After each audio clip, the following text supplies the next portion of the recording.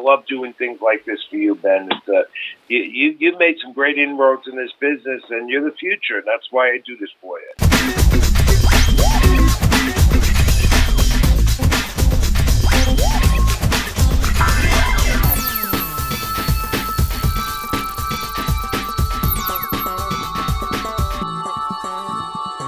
Hey everyone, Benjamin Block here. Thanks for tuning in to another episode of Block's Corner. On today's show, I'll be joined by New York Sports Day's managing editor and good friend of mine, Rich Mancuso. Rich has chronicled boxing and baseball, among other sports, for roughly 4 decades now, and I couldn't think of a better person to help make sense of the offseason for the Mets and Yankees so far, or the buzz that has seemingly returned to the boxing ring. He's a refreshing throwback to sports journalism, always a great conversation, and I hope you enjoy listening to it, as I had a lot of fun making it. Now, here's Rich Mancuso and I on Block's Corner. There's a lot going on, obviously, Mets, Yankees, boxing, but I'd rather start with baseball right now. You're a beat guy for the Mets anyway, so let's start there. Today, they non-tenured Wilmer Flores, fan favorite. There's a lot of talk about the Cano deal and Edwin coming down the pike, so what's your thoughts on all that? Well, okay, we'll start with what's going on here. You know, Met fans have to understand that they want a winning team, and they got a general manager who's very aggressive, who's now on the other side of business as a general manager as opposed to an agent. So that's an advantage to the point that Buddy Van Wegenen has the contacts with the players and the agents. And so that enables him to have a little bit of an advantage. And it's not a conflict of interest, it's just that he has an advantage. Wilmer Flores non-tendered surprised me today. Really? Yeah, because I thought he was very, this was what you call a versatile ball player that could come off the bench, fill a role in the infield, and even at times if he had to play the outfield, he did. A good player, good role player, a good guy off the bench, and could start as well when he had the chance. He had a good, fan favorite too with the Mets fans. So I'm surprised that they made Wilmer move on, and I don't think he's going to get re-signed to come back. So that was a surprise. That caught me and a lot of people off guard. But then you look at it, that leads to more moves that the Mets are making under the new regime.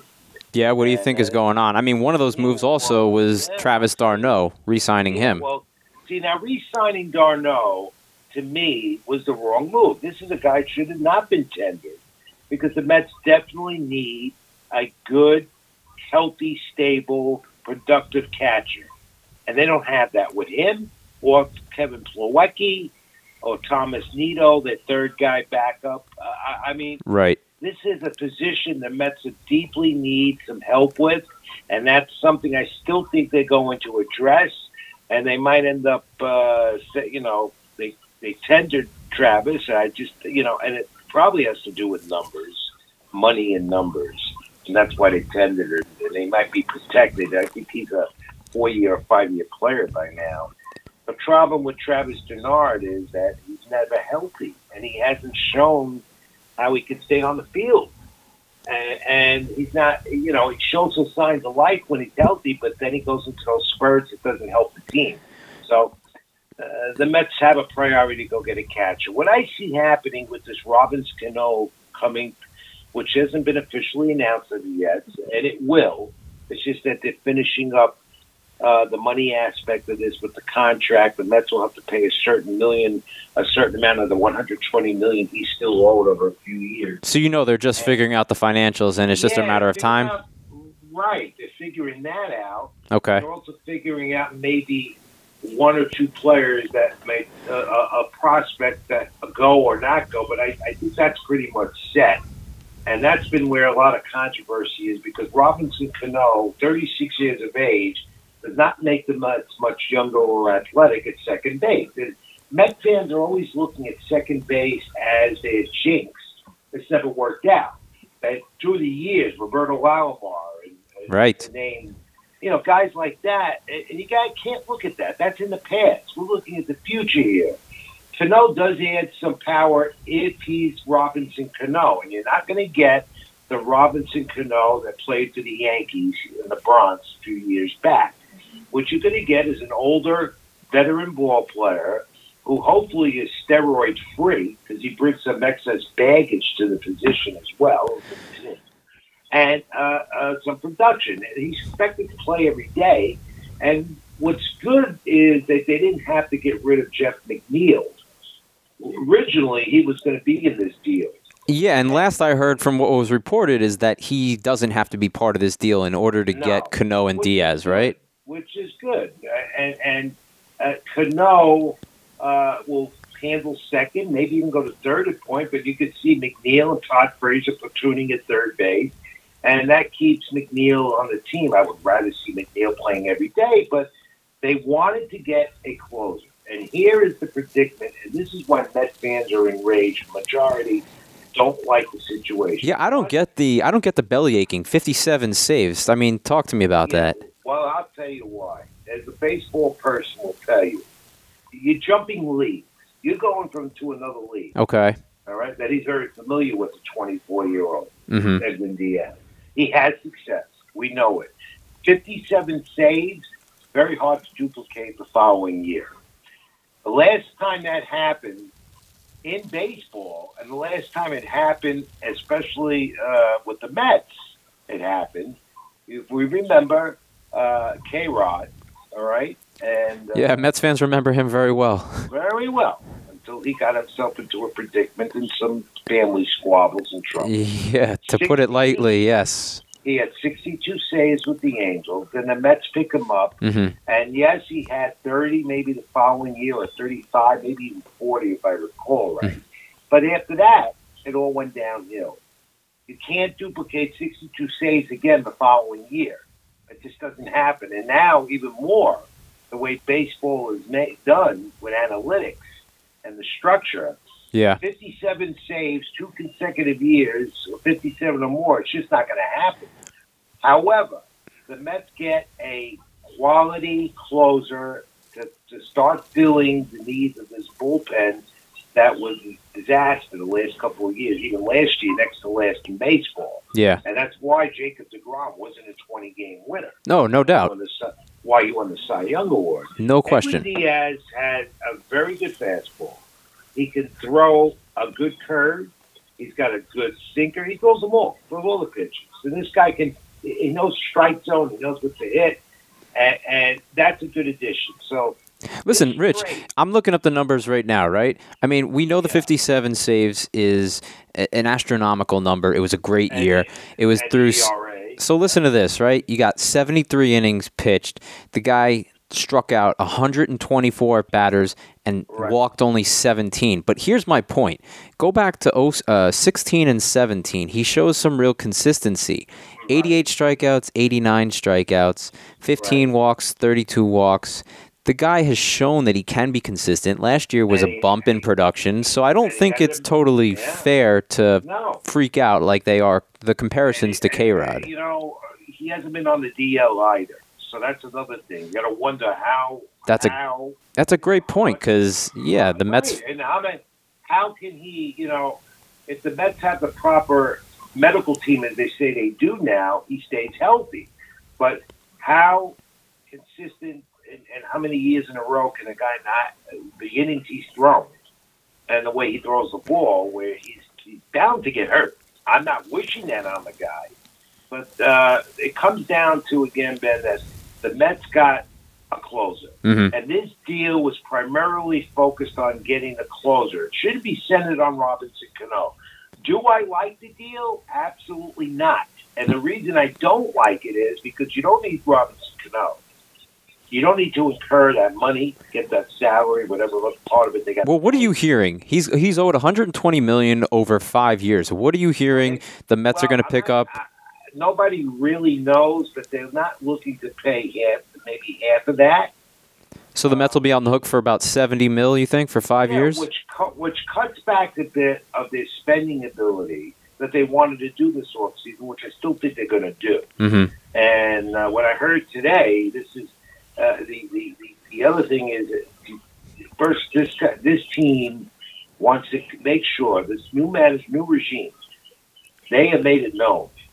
It's time. They got to contend next year.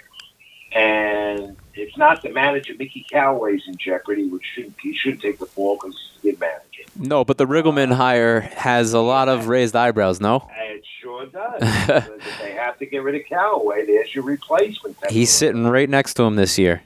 But then Callaway is this pitching guru, and Dave Island, the pitching coach, and the strength of the Mets pitching, the Mets team is pitching, which leads to this other situation that's developing. Okay. We've been hearing about Noah Syndergaard, which would be another disaster for Met fans.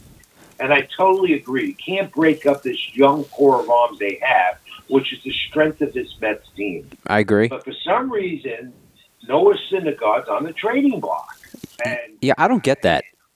Well, here's what it is. The Mets might be able to get the catcher they want out of that. They could get Austin Hedges of the Padres, who was originally discussed at a potential deal with the Padres for Noah Syndergaard. Right, they already missed out on Jan Gomes, who signed with the Nationals on Friday. Right. And they could also get prospects out of the Padres organization if they're willing to part with some of them, not including Fernando Tatis Jr., who the Padres say now is untouchable. And by the way, he's not Major League ready anyway. So scouts have told me he's not ready, and the Padres know that as well. They've said that. So they would probably get Hedges out of that deal, maybe another pitcher, and some prospects. Because you're talking Noah Syndergaard, all right? Who it's a big deal. And he's had his injuries, but he's also a mainstay, a big part of this Mets young pitching core, and he's not even in his prime of his career yet, okay? Now, here's the situation that I heard today. Okay. There have been reports that the Mets are looking possibly at signing Gio Gonzalez to a deal. Yeah, I think I saw you on Twitter talking about that. Yeah, well, I talked to Gio a couple of times today, and he's not telling me. He claims he heard nothing. He's heard nothing, but they're looking. His agent is Scott Boras, so there's a potential to this talk. Scott Boras and the Mets are tight, especially with Buddy Van Wegen, the new general manager, who knows him real well. Gio would love to pitch in New York, and especially Citi Field, where he had tremendous success. And during the season, the second trip in New York when he was with the Nationals, he wins at Citi Field. And he came out publicly and said, I love Citi Field. It's my favorite ballpark. I love New York. I love Met fans because he has family here. He's familiar with it. He's comfortable here. He loves the atmosphere. He loves the city. He loves pitching here in New York. Okay? Yeah. Now, 33 years of age, Gio Gonzalez is on the tail end of his career. A few years ago, he came one vote short of being a Cy Young winner and award winner in the National League. I think, if I'm putting this all together with the reports that I'm getting, that Gio Gonzalez could be offered a contract by the Mets, but it all depends on Noah Syndergaard. Now, Jason Vargas is still in the Mets plan for another 2 years on the control. They signed him as a free agent last year. Yep. He's the other left-hander. The Mets could use another left-hander in the rotation. So what this leading to, Bren, what I'm trying to say is a lot of creativity, a lot of exploring, a lot of things are going to happen this offseason with the Mets. They are going to be very, very active. They might be the most active team in baseball this offseason. A total revamp of the roster. I mean, you're not going to see Jay Bruce no more. You're not going to see Anthony Swarzak, who was a total waste last year as a signing, a free agent pickup out of the bullpen. Wilmer Flores is already gone. You might not even see Travis Bernard back, even though they tendered him. But I don't know the rules. Well, for now, yeah. For now, he's apart. Yeah. But you're right. Van Wagenen has been very aggressive, and he's been creative. And he's built he started out by building a team around himself in the front office. Some great pieces there. Let me just touch on one thing you mentioned about left-handed pitching, which I totally agree with you. I think it's a big thing that they need to address. And with guys like, you hear names like Zach Britton and Adam Ottavino that are being tossed around. But one name that I don't understand is Andrew Miller. Why are the Mets not going after this guy? Well, they are. I know he's coming off an injury. They're looking reportedly at medical records. Makes sense. I get that. And they were exploring that possibility. And see, that's the other part of this controversy with getting Edwin Diaz and trading away the prospects to get Diaz and Cano. The Mets, and a lot of fans, I could agree with them on this point. They could have let Diaz alone and spent money on a quality free agent or two for the bullpen, which I still think they're going to do. I still think they're going to go out, spend money, and get one or two all arms for that bullpen. Okay? All right. But that's another part of the controversy. There are a lot of quality relief pitchers on the market right now, and today even more were freed up when they weren't intended. So they expect a very busy offseason by this team going into the winter meetings, which I'll be at in a week from Sunday. I was just going to ask you going down? Yeah. Yes, I'll be there. All right, great. And there'll be a lot, not only for the Mets, but the Yankees and a lot of other teams. The sport of baseball, Major League Baseball right now is wide open. And they see, the general managers, the owners, the general managers, they see how teams quickly turn it around. Like the Red Sox did in 1 year, they won a world championship with a record number of wins. And how youth and athleticism have taken over baseball. And you know what's interesting too? Yeah, what's that? This is going to drag. Your two coveted top free agents that are available, Manny Machado, Bryce Harper. Those two might have to wait it out. You think so? Yeah. They've been very quiet. For two guys who are going to be mega signings for whoever picks them up, it's been rather dry and boring almost. And you know what, Brent? I can tell you that I don't have a clue. Right now, the leading team supposedly for Bryce Harper are the Philadelphia Phillies. They got a lot of money. Yeah, I've been hearing a lot about that. Yeah, and there's a need for Bryce Harper in their lineup.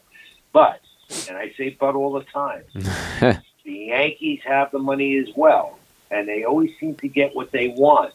And this could come down to that the Yankees could end up signing a Bryce Harper. I don't think that's going to happen, but you never know. Yeah, there's some of the Yankees. Yeah, there's some Yankees people that I've spoken to that seem convinced that Bryce Harper at first base is going to happen, but then you read something hours later that says Manny Machado says that the only team he'd play third base for would be the Yankees because everyone knows that he wants to play short. So the Yankees are going to have a sit down, I'm sure, with Machado, and then make a decision after that. But when you look at it, there might be a need for him with DD. He's on the DL and probably won't be back till August, maybe. Yeah, exactly. Early midsummer. Yeah, exactly. Yeah. First base is Luke Voigt unless he loses it in the spring. And Greg Bird, you don't know. And I think they might eventually give up on him completely. I think he's hanging on by a thread. Yeah. And then this comes up today, and as I wrote on New York Sports Day yesterday, this is the time of year where, it's a baseball fan's paradise, and everyone in baseball, because it's all about rumors and gossip, and it doesn't happen till it happens. So you're going to hear so much. Like today, you're hearing another Yankee possible move. Gary Sanchez goes to Miami with the Marlins with Derek Jeter, and the Yankees get Realmuto, the top hitting catcher in the game. Yeah, that was the latest headlines. You're right. Yeah, right. Now, I mean, the headlines are changing every day, though, heading into the winter meetings, so you don't know what to think. That's why they call it the hot stove. Yeah, clearly, yeah. There's a lot to talk about, and really nobody knows everything. I would not rule that out because of the connection with the Yankees and Jeter, and the fact that Gary Sanchez, though he wasn't healthy all year, we know that. He had the surgery on the shoulder this offseason already. But Gary Sanchez, a healthy Gary Sanchez, is the best hitter in the Yankees lineup. Oh yeah, pure hitter for sure. Yeah. I agree. I think it would be a little. I think it would be a little negligent for the Yankees to give up on Gary Sanchez, even if it means a swap with Realmuto. I know Realmuto is proven, and he would be great. But the fact is, I think giving up on Gary Sanchez at 25 because he had a bad year and an injury-plagued year, I think that's nonsense. And then you get Realmuto, you got 2 more years because he's still got 2 more years of under control. So they'll get a player under control. Yeah, and Gary good point. Still has a few years before he's open for arbitration or whatever it is. But that's a good point. I don't know if that'll happen. I think that right now that's strictly a rumor that comes up. And again, I mean, during the winter meeting, there'll be some moves. The Yankees have to fill those needs. They got to find two bullpen guys. I don't know if David Robertson's going to be back or Zach Britton. So they're going to fill voids there. They're going to fill a void at they re-signing Brett Gardner and CC Sabathia. The Yankee fans said it was bad. No, what's bad about it? You signed two veterans back. I don't know what fans are those, because I think that's a great move, and I've heard nothing but positives. So I think they overpaid for Sabathia, $8 million for 1 year.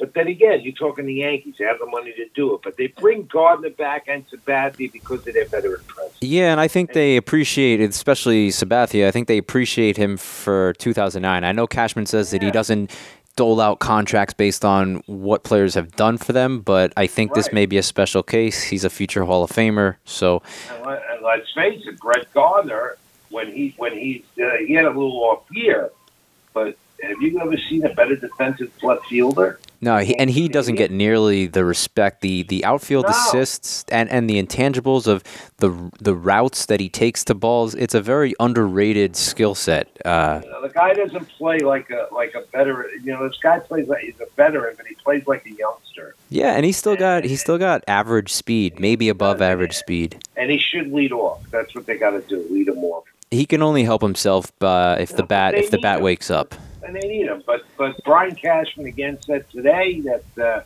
that's what they're looking for. He's been saying it for the longest, that they got to get two guys in the bullpen to fill the gap, especially because they're pretty sure that Robinson and Britton are not coming back. So let's. What do you do with Jay Hack? That's another thing. I don't know. I don't know how much that start against the Boston Red Sox in the postseason weighs on their mind, because really, in the latter part of the regular season, he was great, and so was Britton, and Britton fell to the same destiny that Happ did. He was very disappointing in the postseason. I know, but the thing with the Yankees is of all the teams, and with the word analytics, they've got to be the top team with the top analytics department in baseball, maybe next to the Red Sox right now. I don't know, but it could be. But they play analytics, and they look for the players that do well within their division, in particular, how to overtake the Red Sox. And that's why Happ came to the Bronx, because he had it. He was 6-0 when he became a Yankee. Yeah. Right? Yeah. Because he failed in the postseason against the Red Sox, so they're saying, don't sign him back. I'd bring him back if he can. And he was specifically, on top of being dominant against everybody in the American League in the regular season when he came over to the Yankees, he was brought over specifically to beat Boston. And he was doing that in the regular season, and that's why I think it was so shocking that he just imploded in that first inning in the postseason. But I don't think that's enough to waive him and say goodbye to him. I don't. No, I mean, I'm pretty sure that whether they bring him back or not, that they're going to sign James Corbin. They're going to sign him. I think Corbin's a done deal. He may get more money than he deserves, but I think he's going to be in pinstripes in the next few days. I know they're not going to sign pitchers to deals of 5 or more years because they're done with that. Which they shouldn't. Right, but they'll spend. They will spend because they have. If any team in baseball could spend, it's the Yankees, and they are at the their luxury tax and their threshold. They can spend, so they did well with that. They got salary off the table, and they have money. They will spend them. They have it. They'll use it. So who do you think comes out? Who do you think comes out a winner after the winter meetings? I know it's different circumstances, the needs that the Yankees have and the needs that the Mets have, the money that's involved. But in regard to the Yankees and Mets, it's a little bit of apples and oranges. But who do you think comes out a winner based upon what they need to address? Out of the two teams now, the Yankees and the Mets. Yeah, exactly. I think the Yankees will, because they have a few holes to fill, and let's face it, they got the money, and players want to play for the Yankees because they know they could get to the World Series. So I think they'll get the right nucleus to fill the holes that they have, and they will, but the Mets will be right behind them. And I say right behind, but the way things are going right now, then go in the winter meetings, and after that, a totally revamped team where they're going to look so much better, and they'll have a shot to even be better than the Phillies and Braves next season, which, by the way, the Braves made their moves already with Donaldson and Brian McCann. I like adding that veteran leadership to that team because they were on the cusp and they clearly lacked exactly that. It'll be interesting to see what Donaldson actually brings to the table because I remember earlier when in the beginning of the 2018 season when he was on the Blue Jays, there was games where he couldn't even make the throw to first base. I mean, his arm was beyond dead. So exactly, I think he got a lot. One of their scouts told me today at the Braves that he might have been overpaid, but for the team right now, it definitely helps. And even Brian McCann will fill right in the catcher spot. So they just got better with those two acquisitions. And the Phillies, though, good point. A team with Bryce Harper stacked in between what they already have, and they might get another starter or two as well. They got money to spend too. So the Phillies could be the team we'll look at between now and the winter meetings and after the winter meetings. I can tell you, the winter meetings, I'm not going to get no rest. It's going get your sleep now, Rich. It's going to be an absolute whirlwind, and don't leave the Phillies out because Machado could very easily end up there. You get your trades during the winter meetings. In the last few years, it's slacked off. You did more free agent signings during that time. But something tells me, with the way things are going now, because of the way contracts are set and everything and what's been happening already since the end of the World Series, that I think the winter meetings are going to be really interesting next week. Oh yeah, you're gonna need like 6 thumbs to tweet and about 20 fingers to type a million articles. Tell me, I know. I apologize to my followers if my tweets are spelled wrong or any of my social media platforms because I'm typing this, typing that, and doing 3 things at once. I think they'll understand. Just put out a disclaimer. Apologies ahead of time, but stay with me. Yeah. But that's good stuff on the Mets and Yankees. Really good points. Let's transition over to boxing.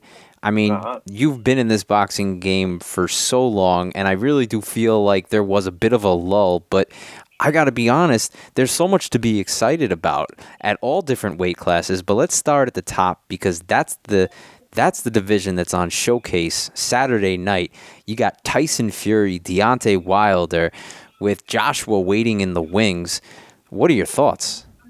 Well, the heavyweight division, once again, is starting to get a little more relevance than it's had in a long time. And before I jump into analyzing where that's at, I mean, boxing's not dead, as I keep writing. It's hot. And you have to appreciate what you're seeing with the networks and the streaming networks and the fighters are making this happen. Yeah, we're going to talk about DAZN because that's a big deal. That's a big deal. You got the heavyweight division, but you also...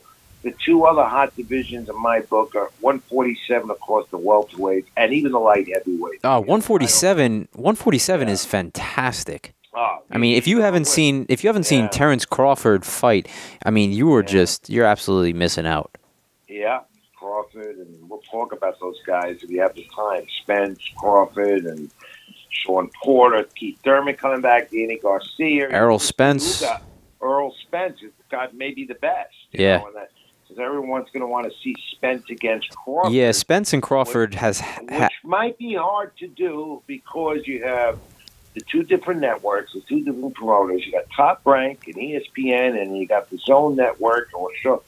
Spence is with the PBC, Showtime, Fox deal. So it's going to be hard. That's right. It's always difficult, as we saw already a few years ago with Pacquiao Mayweather, to work out 2 different promoters with 2 different networks, and who's going to get a share of that, and who's going to televise what. It's not easy to do. Yeah. And Bob Arum's under the conclusion that he's got to do it, that it's his, that he's a long-time Hall of Fame promoter, that he should have his first priority in doing everything. Oh, is that the word? Yeah, you may not see a fight like that right away, which is a shame because boxing fans will get robbed, but eventually they're going to have to do it.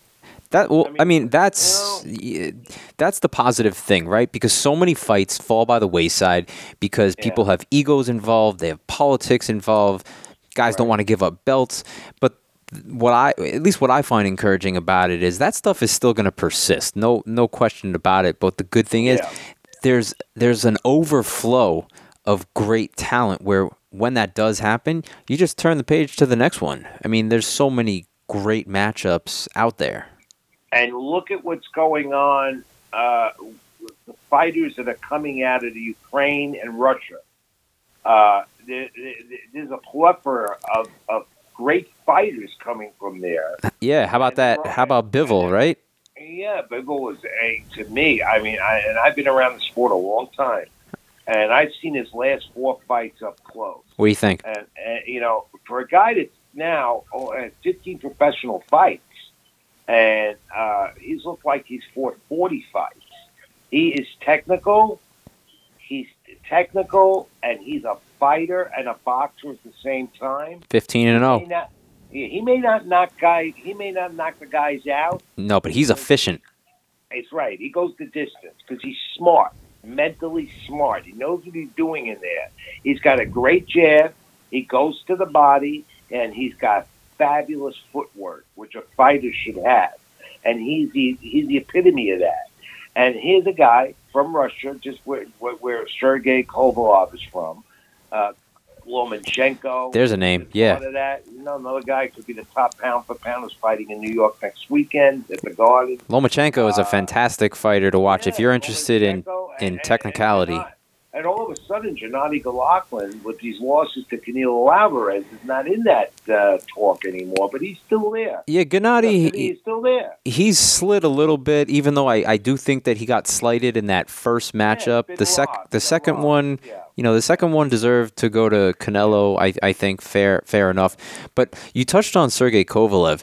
Now, about a year ago, if you had asked me who this kid Bivol would face as he's rising the ranks, I would have said Kovalev, no question. But Kovalev has slid a lot further in his division than... I didn't expect him to lose to Alvarez. Than Golovkin has slid in his. Yeah.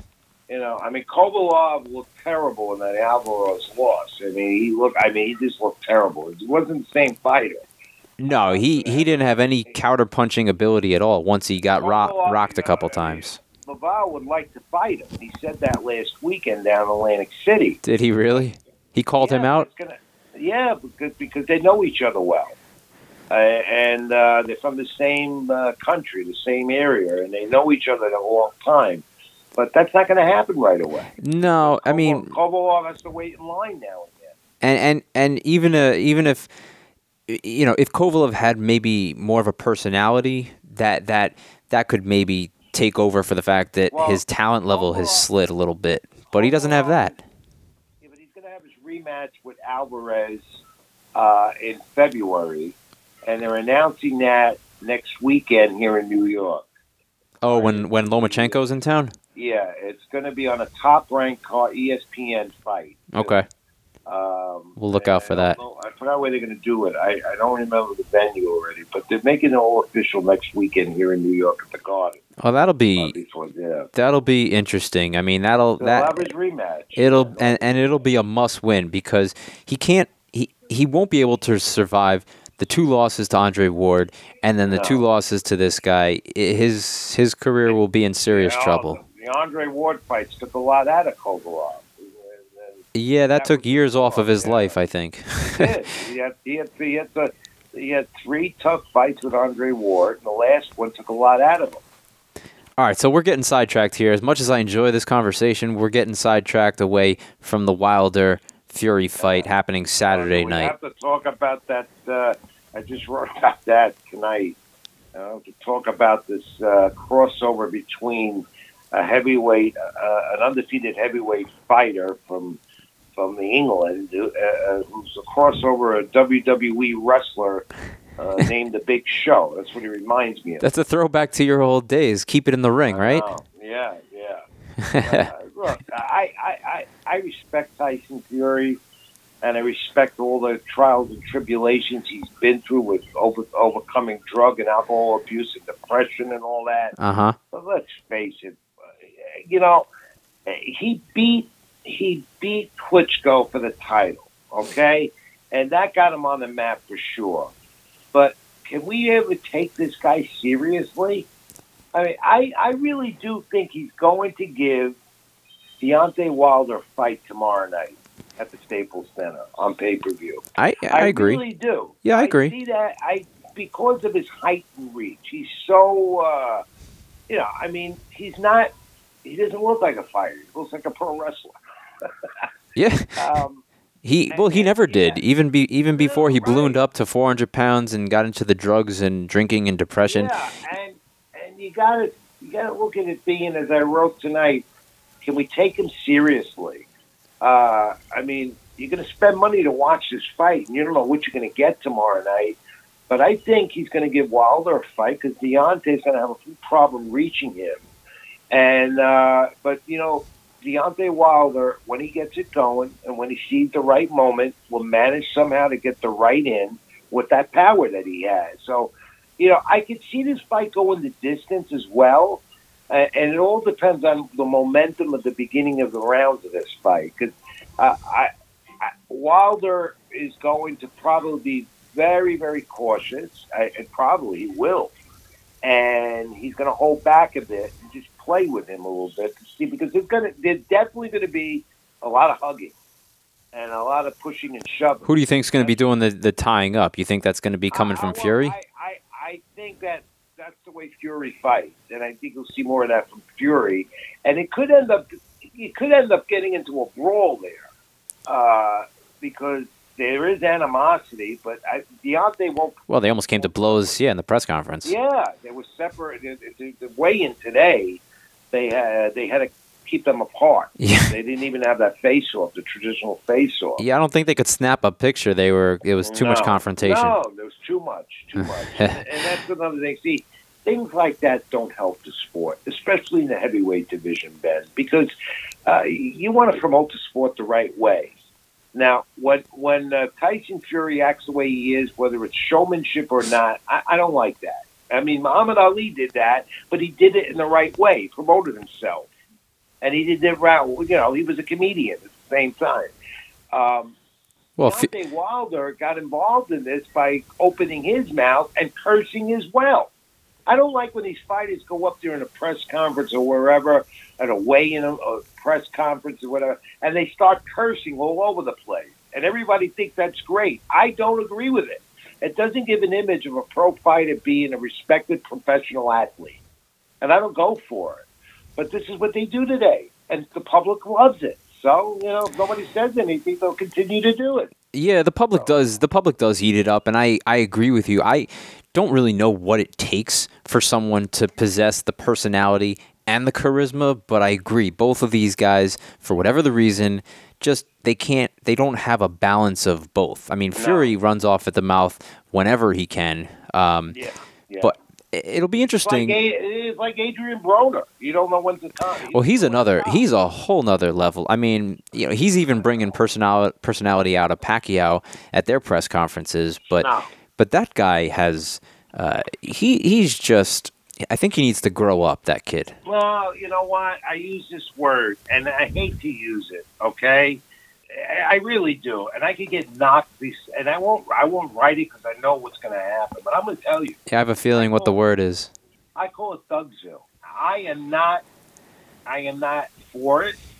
And I mean, I see too much of this the last few years in boxing, a sport that I love, that I write about, that I report, and that I love. But there's got to be where it's got to,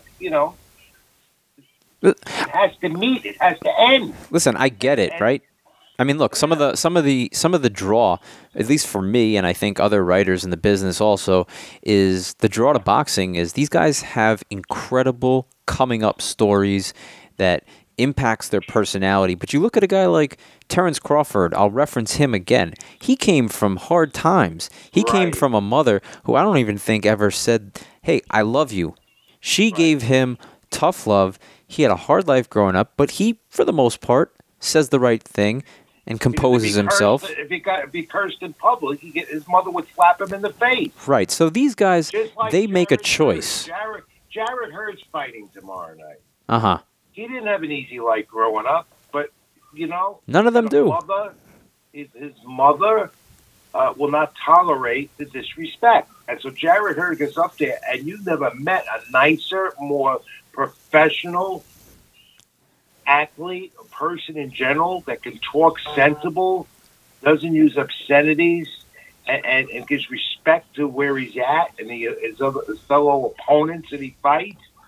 I mean, that's what you want. That promotes the sport. You don't need this, what I call Thugsville. I'm sorry to say it. That's what it is. And I detest it, and I hate to see it, and I hate to hear it. Now, I've been already attacked by using that word out in public and saying that. And a couple of fighters have said, a manager said, I heard you call my fighter a thug. I said, no, you heard it, didn't hear it from me. I didn't say that, okay? I think you have a talented fighter. But I'd say he was a thug, all right? But your actions show that you can be a thug. And there's no need for that in boxing. Listen, you use the word that you want to use, but it boils down to a very similar thing, which is, how you choose to articulate it. And listen, you've been sitting ringside for years gone past. I mean, you used to sit next to Bert Sugar, so you do carry a little bit of clout in this game, and I respect your opinion and your thoughts on the game and how it's evolved. So you're within your right. So what do you so you see Fury and Wilder going the distance possibly, or what else do you think? I look at it. My predictions. I don't know if you can go with them or not, and you can't predict the fight no more. But virtually impossible. I've been pretty accurate over the last couple of years with the way it's been going. But then I look at it two ways. This fight tomorrow night. Okay. If Fury wants to brawl, he'll get exhausted. He's not in the shape that Wilder is. Wilder came in at 212 pounds at the weigh-in today. I think that's the lowest weight he's ever been. 220? Yeah. No, a little less. 212. God, for 6'7", that's trim. Yeah, he's in great shape. Okay. And he's been for his last couple of fights.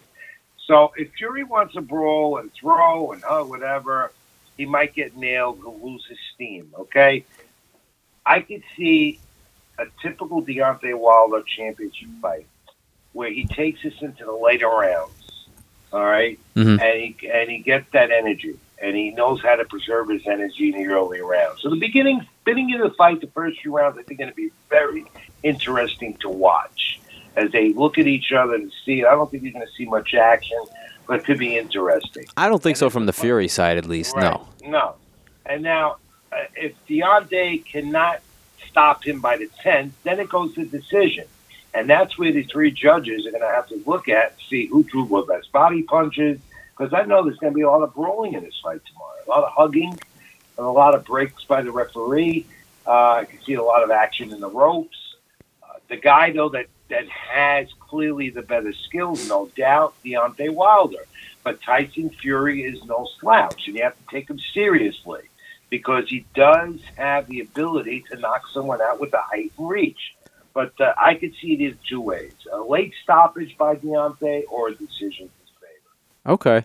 Yeah, I think the biggest thing I look at going into this fight is I fear confidence as it relates to Fury. Because he's going to be a guy, like you said, right? He's going to look to tie up, look to extend the fight as long as he can.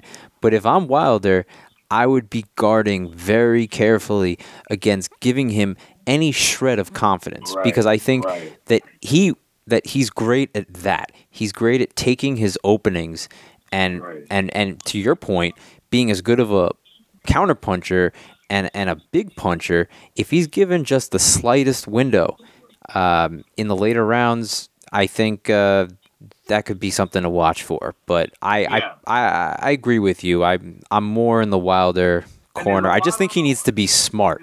That's all. In this fight, because the winner's going to get Anthony Joshua, which is what the world wants to see. Let's be honest. Right, and Joshua Wilder has been in the works for the last year, and it's just about all set. But Deontay has to do his part and win this fight tomorrow night, and that will be, the face of the heavyweight division. I mean, the heavyweight division has all of a sudden made a revival. There's a buzz. Yeah, how about Jarrell Miller, Big Baby Miller? Yeah, Big Baby Miller. He's going to get his shot. Eddie Hearn is going to give this kid a shot sooner or later, don't you think? Yeah, I don't look at him as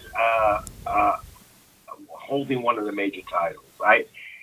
To me, he's got it and he doesn't have it. I mean, again, I think this is a guy that has the talent and the ability, but I think if he, a Deontay Wilder, if you fought him, or even an Anthony Joshua, would manhandle. Miller, if he hears this, he's probably going to attack me because I respect him, and I think and I really respect every fighter, and I respect Baby Miller's ability. Yeah, but you're right. Anthony Joshua is in another league. I'd almost like to see Miller and Fury fight. Yeah, that would be that might become a WWE attraction. Personality-wise, they may need some extra security with that. But to me, the two-class fighters in this division right now are Deontay Wilder, Anthony Joshua, Deontay Wilder. I like Brian Jennings. I like the way Top Rank has been promoting him down in Philadelphia. Yeah, there's a name. There's a guy that could come up. Guys like that, and there are a lot of other heavyweights starting to make that rise. I saw Jennings. I think we were sitting ringside for that Jennings Klitschko. I think in 2016, and he put on. And Klitschko had a lot of flattering things to say about him after the match. Yeah.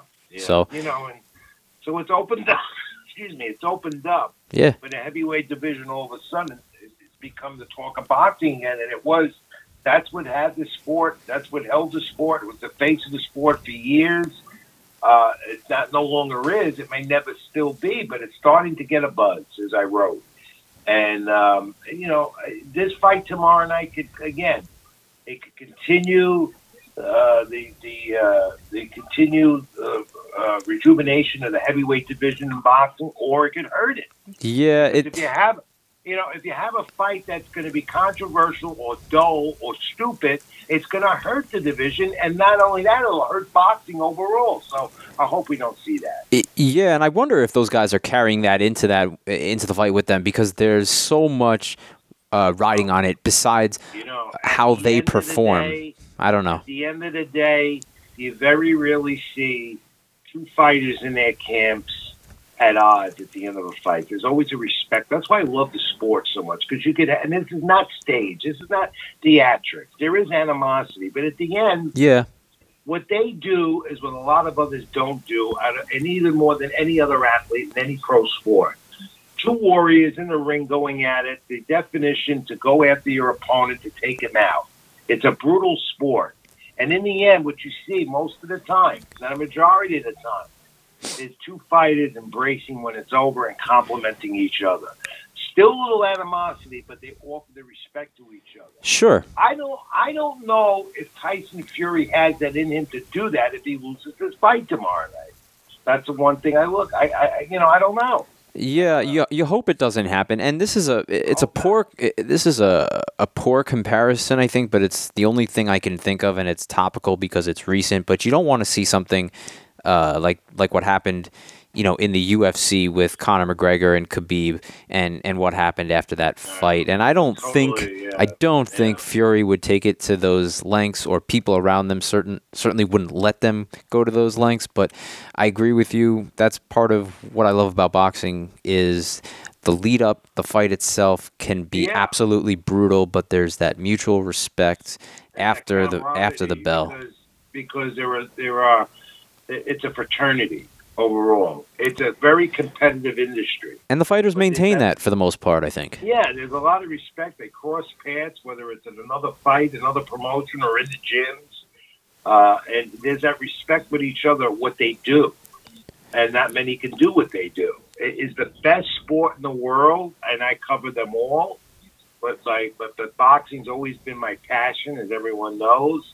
And the reason I love it again so much is because it starts from the street, where a kid comes out of a broken home or on the street and goes into a boxing gym, has nothing, and it becomes something and somebody. Becomes a better person. And that respect. You've written about it too. You see it. That's what you got to love about it. And it's the competition too. I mean, to see two guys go at it for 12 rounds, you don't want to see a boring fight. You get a lot of those, but to have the right decision too rendered by the three blind mice at ringside, as I call them, the three judges, believe my mind. You want to see that, and it's getting a little better. Because within the last few years, we have seen some really awkward, stupid decisions. Yeah, well, that Julie is it Julie Letterman? Is that the ref that just completely? No, that was no. We've had the Tina. We've had Oh, Bird. sorry. Right. Vegas. Yeah. Yeah, I'm sorry. I didn't mean. I would never have her judge a fight again, but she was suspended. She was left alone, and now she's back at it again. But I don't think she'll ever do a major championship fight because the backlash on that would be tremendous. It was too much, and I didn't mean to call out Julie Letterman there. She's a good judge, but let's shift over. Sure. Let's shift over to. I'm yours. Whatever you want to talk about. I want to talk about Canelo Alvarez. He's coming to the Garden the week after Lomachenko invades MSG. Yeah, New York is very hot right now. And I like to see that. Listen, I get the tax breaks in Las Vegas. I get the advantages are out there, but it's nice to see fights come into the Garden, especially Canelo, who's going to be kicking off the first of his 10-fight, $365 million deal that Oscar De La Hoya got him with DAZN. I mean, are you kidding me? The richest athlete in sports. How about that? Yeah. Well, maybe after the baseball winter meeting, someone will surpass him. Who knows? Well, I don't know. This is unprecedented in boxing. Oh, for sure. There's a lot of money out there in the sport. You got Eddie Hearn came into the picture with a lot of money, and he's got the money to pay these guys, and he's getting a lot of fighters too. He's signing them left and right.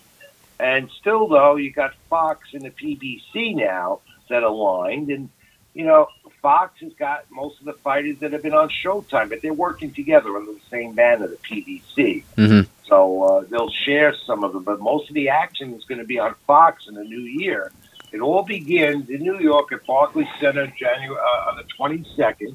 That's why we have 3 straight fights in New York coming up, 3 weeks in a row. On the 22nd at Barclays, you got the Charlo brothers, the twins, fighting separate fights, championship fights.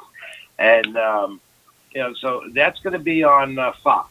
And then every 2 weeks after that, Fox is going to have a premiere show. I mean, PBC promoted show on Fox, a lot of money in the deal, and you're going to see all the major fighters that are part of the mix, especially 147, 168, all those divisions that are hot right now in the sport. And Fox is going to have that. The public is going to see it on Saturday nights, every 2 weeks throughout the whole year. That's important. That's a tremendous boost for the sport. That's important, and I get a lot. I get that the pay-per-view or the equivalent of pay-per-view. Pay for streaming is not going to go away. But what do you think about HBO boxing being finished, being no more? That's kind of a big deal, no? It's sad, but you saw it coming in the last 2 years because they weren't doing as many telecasts, and most of all, they were losing the fighters. Well, because no one wanted to pay $90 to see a boring fight either. They couldn't pay the fighters with the promoters. They were being outbidded by others, and that's because HBO was pumping more money into programming than in their boxing division, and the competition to them got a little stronger because you had the PBC using all these guys that some they had, and you had Oscar De La Hoya with a stable of fighters, except for Canelo Alvarez, and didn't have as many that HBO felt was marketable enough for them to be, that they could put money into. So it comes down to the money, it comes down to all of that, and that's why HBO, after all these years, it's hard to believe that they're no longer going to be a part of this, but something tells me, Ben, just like a lot of other things in the sport, or in the world of sports, fun and games as I call it, that HBO will make a comeback somehow maybe next year or the year after. They got all that history. Yeah, and I mean the 24/7 show that they put together and all this other outside the ring stuff. I enjoyed it. So I mean, like you said, I did hear the rumblings like everybody else, but at the same time, I think when it actually finished, I think with that Daniel Jacobs, his last fight at the theater in the Garden, I think that was the last telecast. It was a little shocking. So yeah, they got one more on December 8th, and They were going to have Truquito Gonzalez, who was at one time the top pound-for-pound fighter in the sport. But he's off that card now. I think he's hurt. So they lose one right there on their final telecast. But I think they've got the top 2 females in the sport that are on the card. And I got to look at the entire card. All right. I'm going to be at the Garden that night with Top Rank and Lomachenko. So. For the Lomachenko Pedraza? Yeah. All right, I'll be there too. I'll see you ringside. That'll be a good one. That's gonna be a dynamite fight, and it sold out. It sold out when the fight was first announced, and it should be in the big arena at the Garden, but the Rangers are there that night, so they couldn't get the big arena. That's what they wanted. Yeah, I don't think Lomachenko's had the big house. I think he's fought in the Hulu Theater every time, which is fine. It's a great venue. He wants to fight in New York. He requests the Top Rank that I fight in New York. Oh, that's where he wants to fight. He loves it here. Oh yeah, and where he wants to fight. Yeah, and all the Russian-based fans will fill that place, no problem. They gave him the date. ESPN, of course, is ecstatic about it because that's their big draw with Top Rank with Lomachenko. So they don't have enough room to accommodate the media. They had to turn a lot of media guys away. So if you got an approved one, you're lucky because a lot of guys did not get in to cover this fight. They have no room. They have none. Yeah, I may not even be at ringside, which is very rare. They might have me sitting in the rafters with the fans. I understand they're setting up a press section up in the stands and plus the balcony area. Yeah. I don't care. I want to be there. I want to see that. I gotta be honest with you. I think they put me up there for a Triple G fight once, and you're kind of in the wings. Bad. You're not that far away, and not at all. And that plus. I tell you, when you sit at ringside, you can get distracted as well. It's all nice to be up close, but you get distracted because you got. We got a job to do. Yeah, and if you're up there, you get an overview more. I told people at Top Rank, put me wherever you want. I just want to be there. Yeah. So. Yeah, no, that's absolutely right. I'm looking forward to the next few weeks of boxing in New York. Nope. Lomachenko and then Canelo and Robert Felding, which should be an interesting fight because Felding is really not known here. But UK guy, right? Yeah, he's a junior middleweight, super middleweight champ, and Canelo's looking to get another title. And if he wins that, then he has 2, but I assume that he'll vacate that. And I think I read that Canelo wants to go back to 160 after this fight, too. Yeah, no, he's a middleweight. This will enable him to fight in a little extra weight, which I think is a disadvantage to him. Yeah, I like him at a lower weight. With or without steroids. the bad meat he ate in Mexico, right? Yeah, but bad contaminated meat, right? Okay. Yeah, twice. And I eat contaminated cheese and put some weight to me, right? But it's going to be an interesting fight, and there's a very good undercard, by the way. And that's in the main arena, and I'm looking forward to. Oh, that's what I wanted to ask you about. That Tom Ali and Mauricio Herrera, an old friend.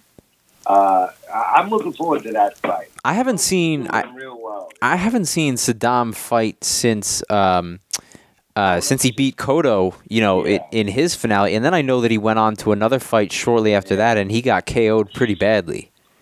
Yeah, he lost the title, which is I should know that off the top of my head. I can't think of it right. Regardless, he's coming back and he's fighting Mauricio Herrera, who hasn't been active at all in the last year. All right, well, he'll have all of Brooklyn behind him.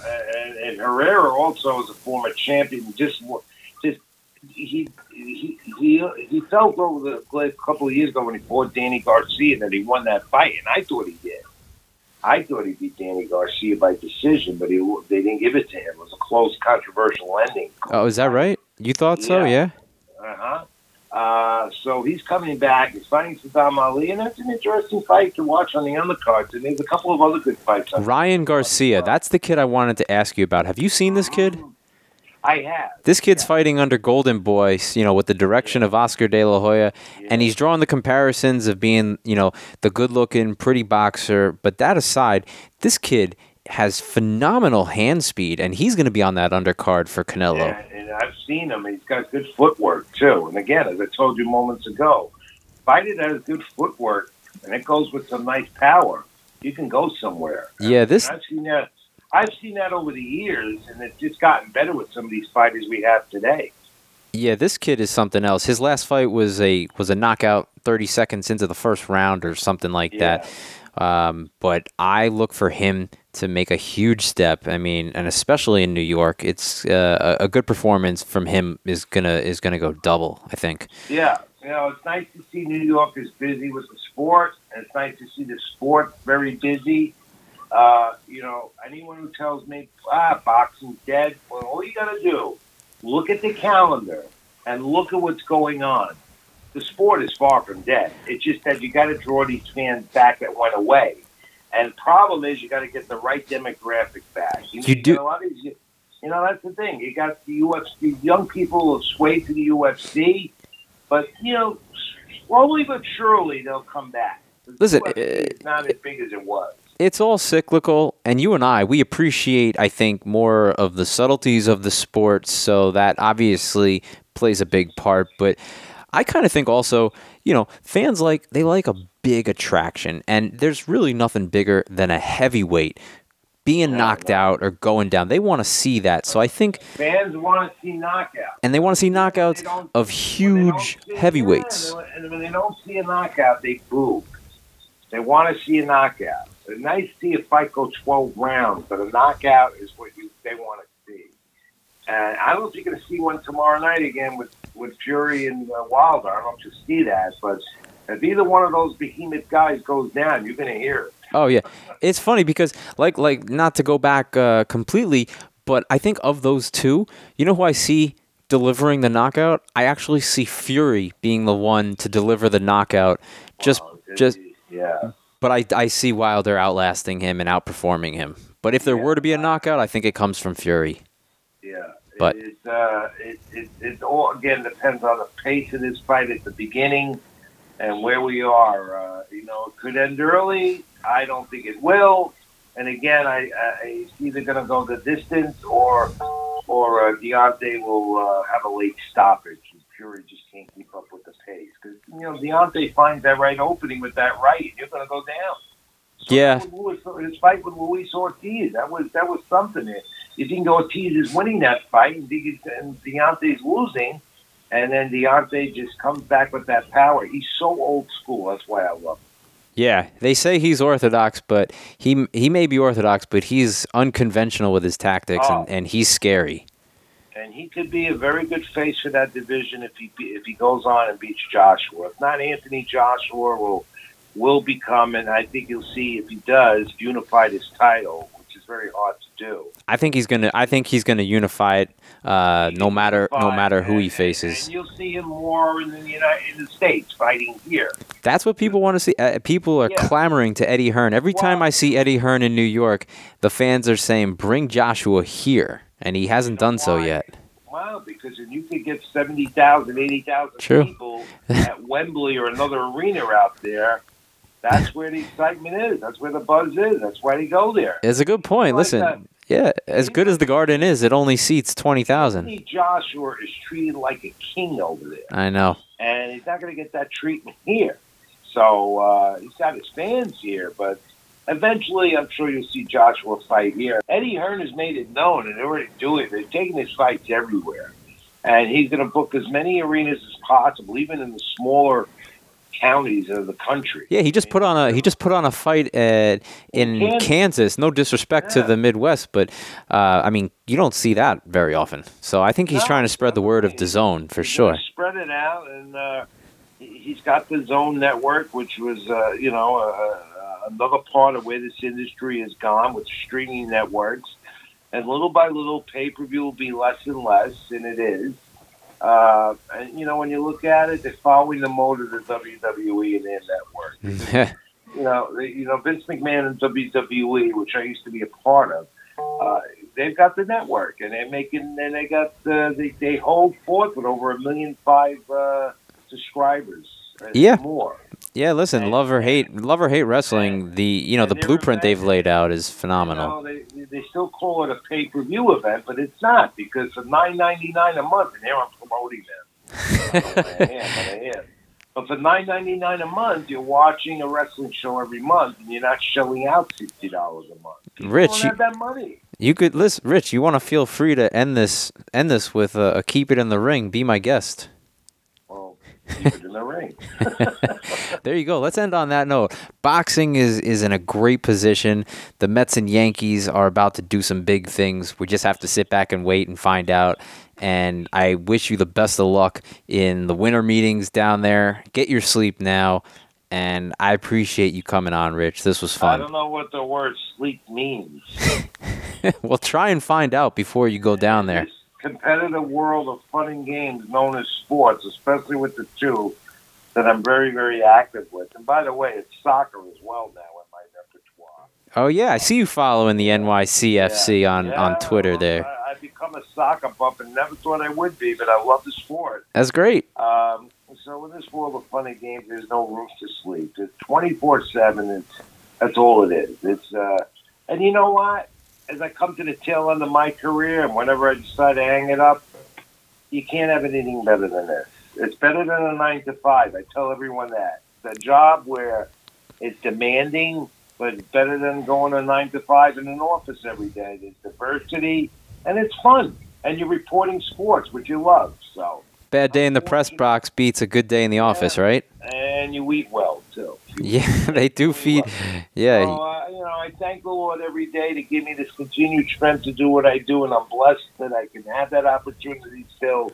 It's not like it was. It's not as easy as it was, but I'm still at it, and I enjoy it. And I love doing things like this for you, Ben. It's, you've made some great inroads in this business, and you're the future. And that's why I do this for you. I appreciate that very much, and you've been a big part of a lot of those inroads. So thank you for that, and thanks for coming on, Rich. As always, keep it in the ring and enjoy the fight tomorrow night. My thanks to Rich for taking the time to come on, especially ahead of what guarantees to be a busy baseball winter meetings. The hour certainly flew by as both the Yankees and Mets appear to be on the brink of some big moves, plus the boxing landscape that Rich and I talked about seems to be extremely bright. You can catch Rich's column on New York Sports Day and stay up to date with him on Twitter at Ring786. Also, you can follow me on Twitter and Instagram at BenjaminBlock21. And please don't forget to subscribe and leave a review. Let me know what you think of my podcast.